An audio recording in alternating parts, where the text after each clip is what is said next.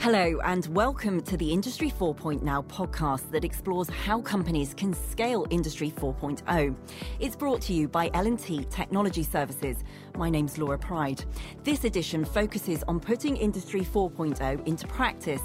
It's over a decade since the term Industry 4.0 was coined to mark the so-called Fourth Industrial Revolution, where smart tech and traditional manufacturing and industrial platforms combine to scale and increase efficiencies and profitability.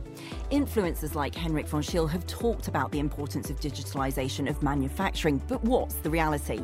Here to answer this question and many more, I'm delighted to introduce my guest, Prabhakar Shetty. Prabhakar, you're the Global Head of Digital Manufacturing at LTTS. Welcome along. Industry 4.0, why is the adoption so slow for many manufacturers when it comes to digitalisation of processes and machinery? If you look at digital transformation itself, when you see the word, there are two separate words, digital and transformation. The process being slow has multiple reasons. One, the approach itself has been piecemeal. Most of the time, it has been a top-down approach, which leads to a pilot and subsequently poor adoption. So very poor buy-in from the key stakeholders. This probably is due to the fact that most of the approaches are driven by either trends or analyst information, or the third could be the technology excitement that comes in whenever any new or I would say new pieces of technology come in. When we said Industry 4.0 now, the key reason we wanted to build this set of methodologies, tools and techniques was to address some of the challenges which most of the organizations face when they embark on this journey. That is how to start, how to involve the key stakeholders, how to ensure that the use case definitions are clear enough and there is a clarity in terms of what these use cases want to achieve, how these use cases connect into the larger organization ambit in terms of strategic vision of the company. So we thought there are challenges. How do you sort of address these key challenges in terms of adoption? How do you ensure that the people part, when we say people part, it is not about job loss. It is about inclusiveness of getting the key end stakeholders into the fray and enabling them to do something much better than what they were currently doing. That's a whole idea beyond Industry 4.0 now. It's more about how to ensure faster adoption. And so is it changing that mindset of all those key stakeholders that's really important to make this successful, going through that digital transformation? It is. Is it changing the stakeholders' mindset, or is it a cultural change we are looking at the organizational level? Now, this can be looked from two standpoints. One, either I can do a top-down kind of approach where I make it a strategic exercise decided by the boardroom and probably a few consultants coming together and push it down the line. Or I can make it bottoms up where I involve the stakeholders who are directly responsible for any of the activities, and the impact of adoption probably would be much better there.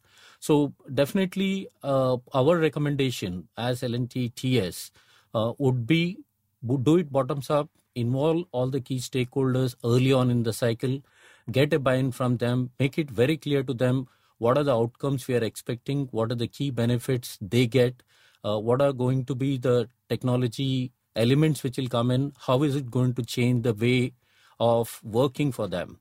So that would be far more enriching and a successful approach rather than making it top-down where we miss out on these core stakeholders. What would you say are the essential factors and processes that businesses have to have in place to make sure that this Industry 4.0 adoption is a success? One of the primary reasons most of these programs don't see the light of the day is people not seeing success early on. That's the reason we would recommend agile way of developing or building solutions, which is far more iterative. So you do shorter bursts, build something, show it to the end users, take their feedback, improve it further. You keep on doing this cycle for a smaller framework. Either it could be a line, it could be a department, it could be a paint shop or assembly line, so on and so forth. what happens is when users are participating and they see success coming in terms of adoption of these new ideas and processes, the adoption part, which is the next phase, adopt and proliferate, becomes far more easier. If you look at manufacturing world, it's still a bit traditional when it comes to thinking. Instead of me as an implementation partner or a consultant going and telling what are the benefits of adopting this roadmap, if a user who's involved in building the solution goes to the peers or his colleagues and he says that this is working fine, I have seen clear benefits in terms of whatever attributes we set out, I think that is far more successful internal selling of the solution, which leads to better adoption. Once these iterative cycles are done and you stabilize the solution in a finite boundary condition, as I said, then you can look at scaling the whole initiative across the organization. And when you're looking at scaling 4.0, and particularly with L&T Technology Services, it's really your ethos of giving the power to the people. But many people, and there's still that sort of stigma that with Industry 4.0, it actually leaves humans redundant. But very much what you're saying is when that success is seen and shared by the people themselves, that's when it can be really powerful in enabling that transformation. Yes, I totally agree. There is usually a perceived notion that any automation initiative, whether it's Industry 4.0 or any of technology implementations, there is a suspicion prevailing which says that it will impact the human element. It could be loss of jobs, it could be the way work is going to be done, it could be the insecurity stemming out of the fact that people are not skilled enough to adopt to the new solutions. I wouldn't agree to that. As I said, if you're going to include the end stakeholders in design of solutions, like for example, if I'm going to build a preventive maintenance application for the shop floor, if I cover all the stakeholders, right from the, I would say, shop floor operator or the maintenance operator to the chief of operations, each of them will have a different viewpoint. And I bake that into the solution I'm building. I don't think there is any reason for insecurity because there is clarity for all the stakeholders, what is in it for them. For example, something which is heavy lifting, strenuous, can be done by machines, hazardous exposures like temperature, chemicals, toxic ecosystems. This could be done by machines, whereas human beings can be looking at improving operator efficiency, reducing error, overall quality factors, so on and so forth. So automatically you're leading to a more safer work atmosphere, less injuries, better throughput in terms of not only the number of items produced or SKUs produced, but better quality too. Overall, I would say that in one line, I would make the machines the blue-collar workers and the humans transforming themselves into white-collar thinking part of the organization. When assembly lines came in, we all thought that people will become redundant. I don't think so. It's just that the skill set changed. So I would rather say that humans will be important to harness the scale which is going to come about when we implement digital transformation initiatives. Moving the conversation forward, and you've had that where you mentioned at the beginning that unsuccessful road, money's been wasted.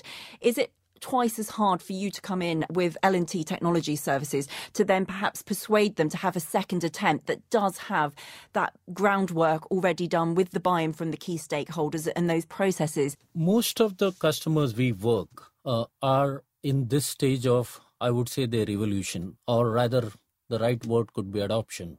You can broadly break the ecosystem into the born digitals and the people who are trying to adopt the digital way. Now, the born digital companies obviously are the outcomes or the children of the digital era. So the processes, the management thinking, their products, their human interfaces, everything is digital. So most of the opportunities we deal will be coming in the other categories that you're talking about. Traditional companies which are aspiring to leverage the digital transformation.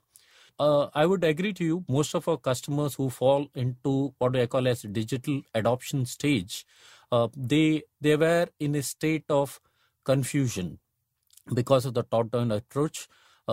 Whereas when we went there and made it more like a stakeholder, inclusive kind of roadmap or approach, we saw a very high level of participation, which is very important in this kind of initiatives. It's not about just changing pieces of technology or sensors. It's about the entire organization embracing new ways of working. It's a cultural change.